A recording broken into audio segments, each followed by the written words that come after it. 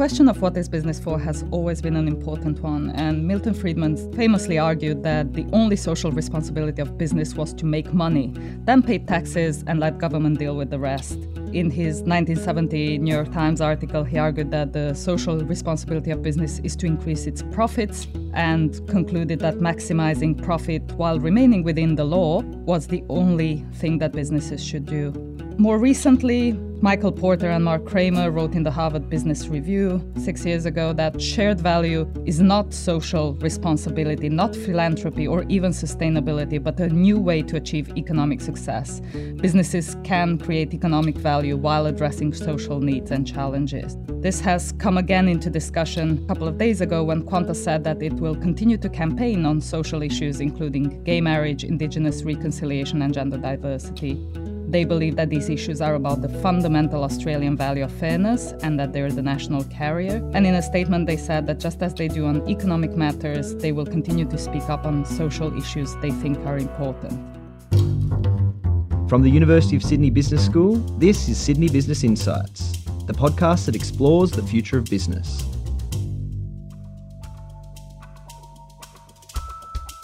So today we ask, what is the role of business in society? We have here Associate Professor Ranjit Vulla and Associate Professor Ray Cooper. So what is the role of business in society? I think more recently in the last decade or so, there's been a huge debate about what exactly that is. And I think there's actually a perfect storm in the context of whether profits is an end or are profits a means to an end. And I think there's a consensus building around the fact that business have a much broader role to play. And in fact, profits are not the end, but a means to a greater end, which is societal well-being. And I think there are multiple forces acting on that trend towards societal well-being. For example, business themselves after the GFC have realized that they're actually losing some legitimacy, and they are situated in society. So they have to not just make money, but be proactively doing something good. And I think business leaders have actually realized this too. For example, if you look at Unilever, their major goal is to do something about children dying of diarrhea by using soap to wash their hands and that kind of stuff. So I think there are a lot of factors around business itself and the role of business. In fact, even the government is suggesting that businesses should be involved in alleviating poverty overseas. So for example, if you look at the Australian government policy on aid, recently, the last year or so, they've changed it to trade for aid. So in other words, incorporating the private sector into the aid policies. Although I should mention that we've been told for the last, 50 years that the purpose of business is to make profits. So all of a sudden, for people to change and think that there's a bigger purpose will take some time. Ray, is business around making profit or about having a purpose or about creating value? I think it's all of those things, actually. I think we'd be mistaken to say that business wasn't about growth. As Ranjit says, I think we've moved to a situation where we're trying to have a broader conceptualisation of the role of business. And within that, I think there's some interesting conversations about the role of leaders within businesses as well. And I think that goes to looking at the fact that organisations are nested within communities, are nested within an economy, are nested in societies, and that there is a broader value to business and a capacity to contribute in positive ways to that context in which they're working. Ranjit sort of touched on that move from the classical kind of approach to a more rounded approach that's a little more lined up with where we are in our society at the moment. And that is sort of looking at the stakeholders in business are not just shareholders. The stakeholders in business at the moment are very clearly a broader range of stakeholders, clients, communities, staff. And I think this is where we're seeing the generation of some of these issues that might be in the past, and by people who are sort of followers of people like Milton Friedman would have seen them as being inappropriate issues for business to cover, are becoming more and more a part of the mainstream of what business is looking at. And that goes to things such as reconciliation with Aboriginal and Torres Strait Islanders. It goes to gender equality at work, and it goes to things like marriage equality, which I see as really important issues for business to lead on. Business seems to be about context and not just the activity of business. Has this changed over time? Has our understanding of the role of business in society changed over time? Yes, I think so. I think there's been a realization, for example, that it is not possible or it's not even ethical to make money and to help other people. I think that kind of assumption is being questioned pretty rigorously. So there is more of an awareness that it is actually possible for-profit businesses to engage in things like any of the 17 UN Sustainable Development Goals, like poverty alleviation and gender equality, not just as some kind of an activity that you should do because you want to look good, but actually an activity that you can actually do whilst making profit. So I think that's a fundamental change slowly coming in business, where it's not necessarily non-economical to alleviate poverty and those kind of issues.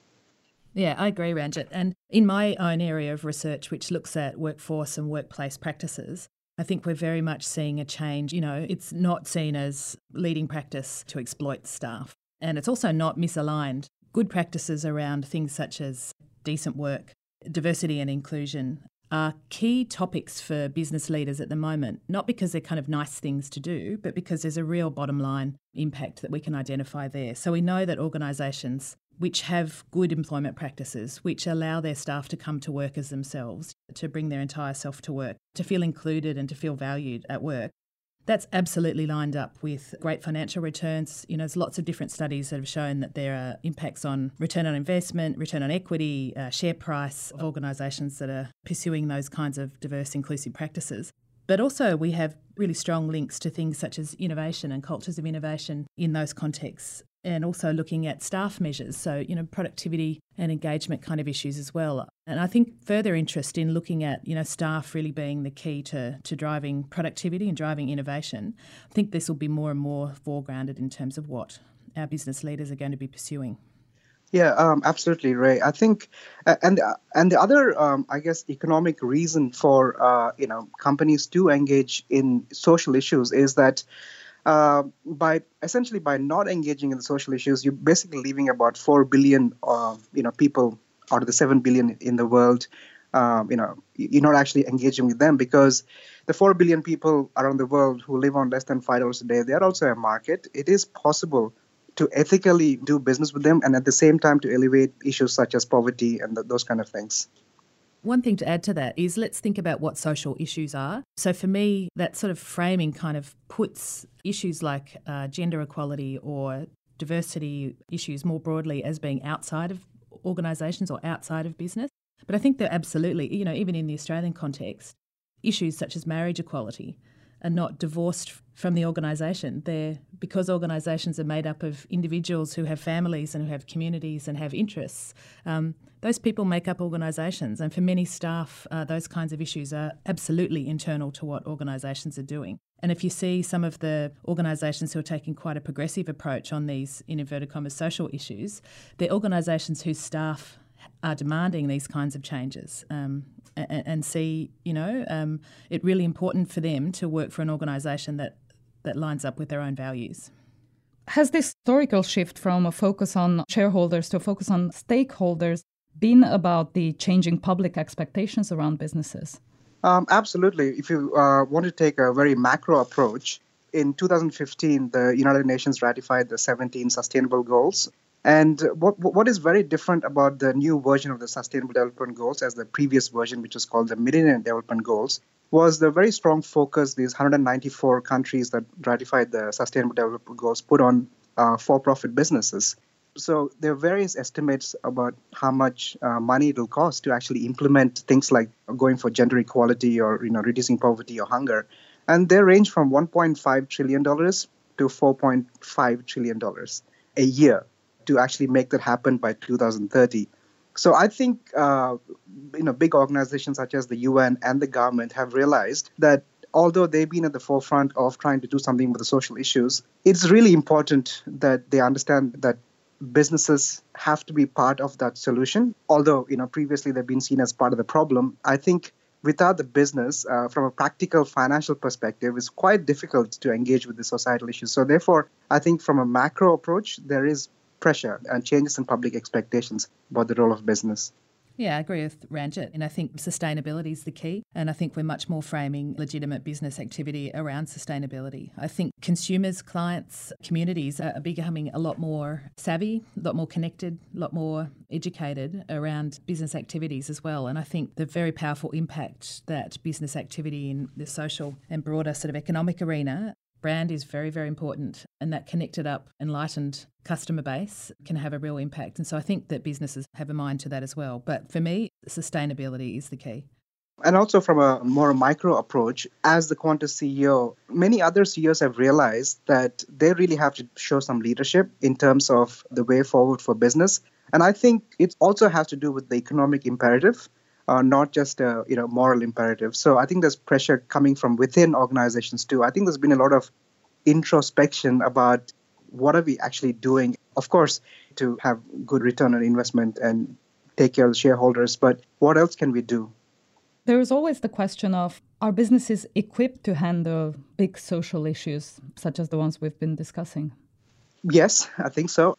But as my previous comment, I think it will take some time to change certain assumptions. So there's been assumptions for many years that the purpose of business is to make profits and look after shareholders, which it should still have.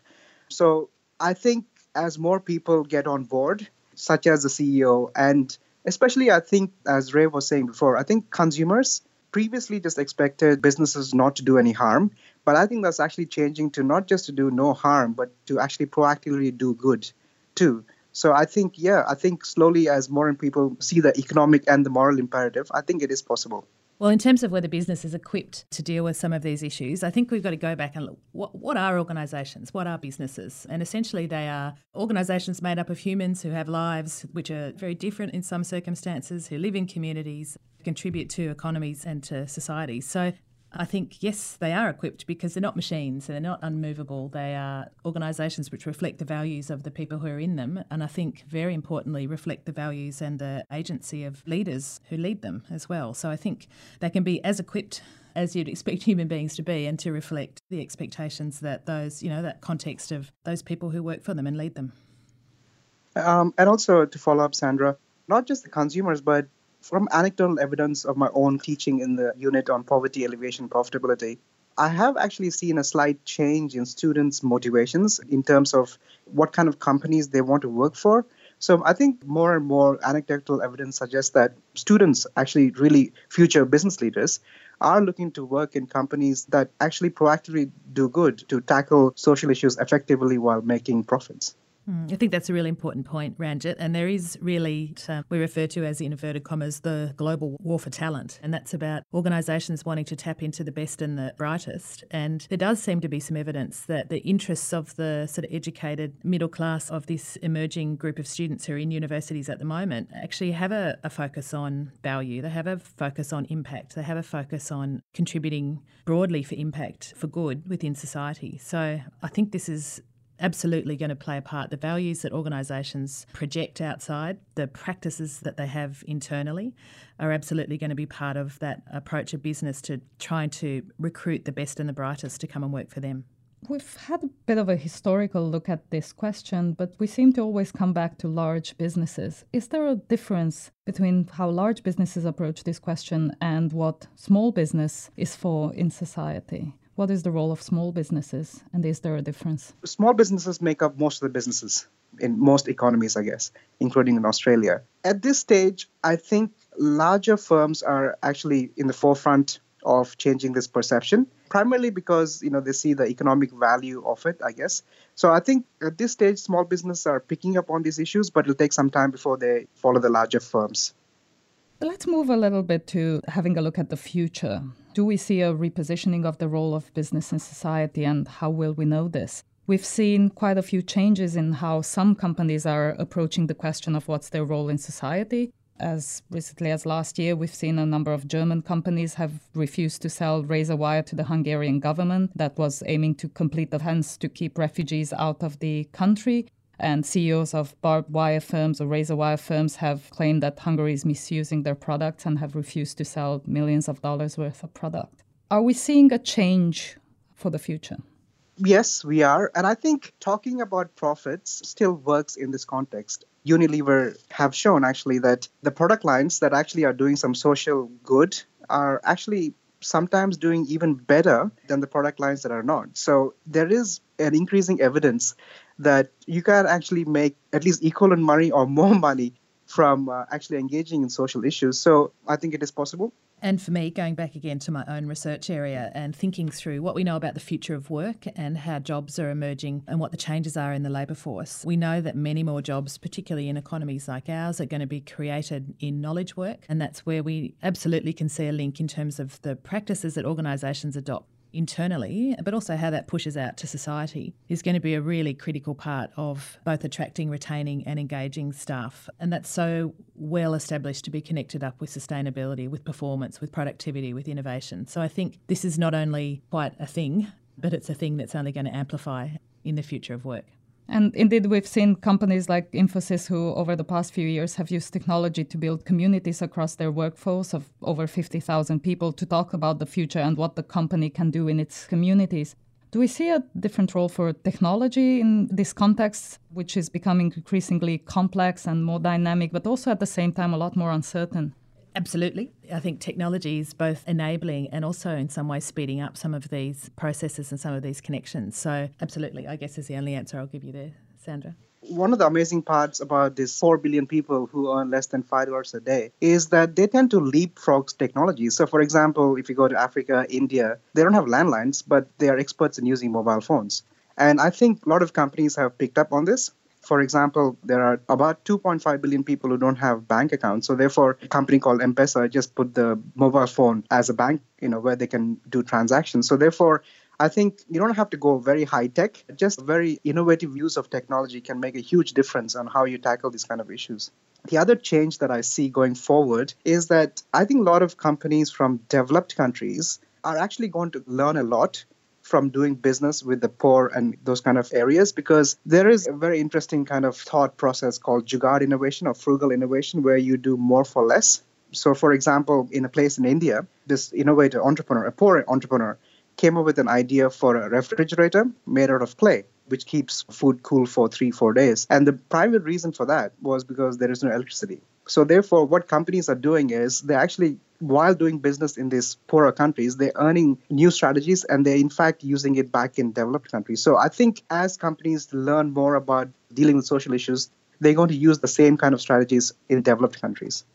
Who is responsible for having or for driving the conversation around the role of business? Is this a theoretical conversation we need to be having? Is this the responsibility of academics, or is this the responsibility of businesses? And indeed, we've seen companies like Patagonia coming out and speaking up against things like consumerism, where even though the fundamental role of business is obviously to provide goods and services that people need or want and to create value, Patagonia clothing company has taken out an ad on Black Friday in the New York Times a few years ago saying, don't buy our jacket, recycle your old one, give it to charity, sell it on eBay, and only if you really need it, buy a new jacket. And their CEO has never taken the company public, so it can restrict its growth to about, I think it was 3 or 4% a year. Who is responsible for having the conversation around the role of business? We often look to business leaders, I suppose, to be primarily responsible for that.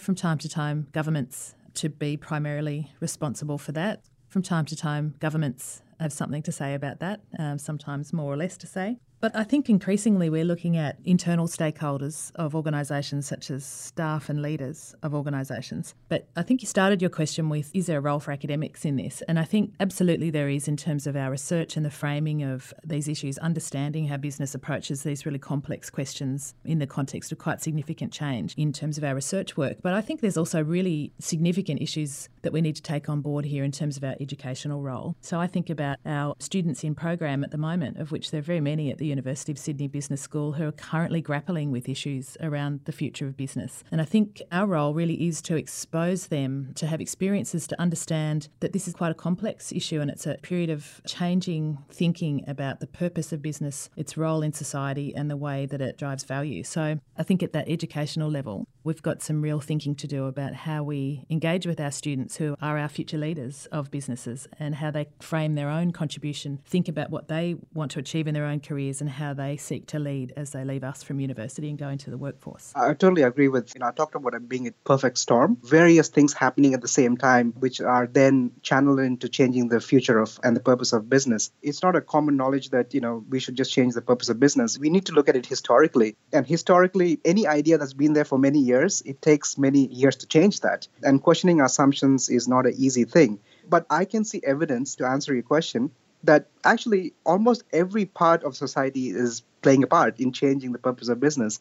As Ray was saying, students and academics are doing a bit. So is the government, the national government, the United Nations, the consumers who buy the products, as well as business leaders. So I think this is the time to take that opportunity to actually harness all these forces together to change the purpose of business. And to open up the conversation, as we've discussed today, not only is the context that businesses are operating in more uncertain and more complex, also more dynamic, but organizations themselves are grappling with how to best address this. And we've seen banks that have done the most good, that have cured most blindness, but have also struggled with greed, with short-term profit maximization, with recurring financial crisis, rising inequality, and reduced social mobility.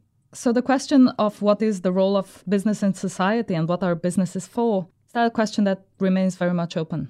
I think absolutely it's a question that is open, and I think the answer will evolve very much over time. I guess the one thing that I would say is that, going back to that point I made earlier, organisations are made up of human beings who have choices to make about the way that businesses operate. And because of that, I think this will remain an open question, and it's a very exciting question to try to address. Yes, I agree with Ray. And also, I think it's up to some of us who are proponents of the argument that business should have a bigger role in society to make the case much stronger, both from an economic perspective and a moral imperative. I mean, from my own perspective, I really believe that the future leaders and future businesses are those that answer this particular question. Where does my passion meet the world's greatest needs, but with a profit? Well, very much looking forward to continuing this conversation, and thank you for talking to us today. Thank you, Sandra and Ray. Thanks, Sandra. Thanks to you too, Ranjit. Thank you both. You've been listening to Sydney Business Insights, the University of Sydney Business School podcast about the future of business. You can subscribe to our podcast on iTunes, SoundCloud, or wherever you get your podcasts, and you can visit us at sydneybusinessinsights.com and hear our entire podcast archive, read articles, and watch video content that explore the future of business.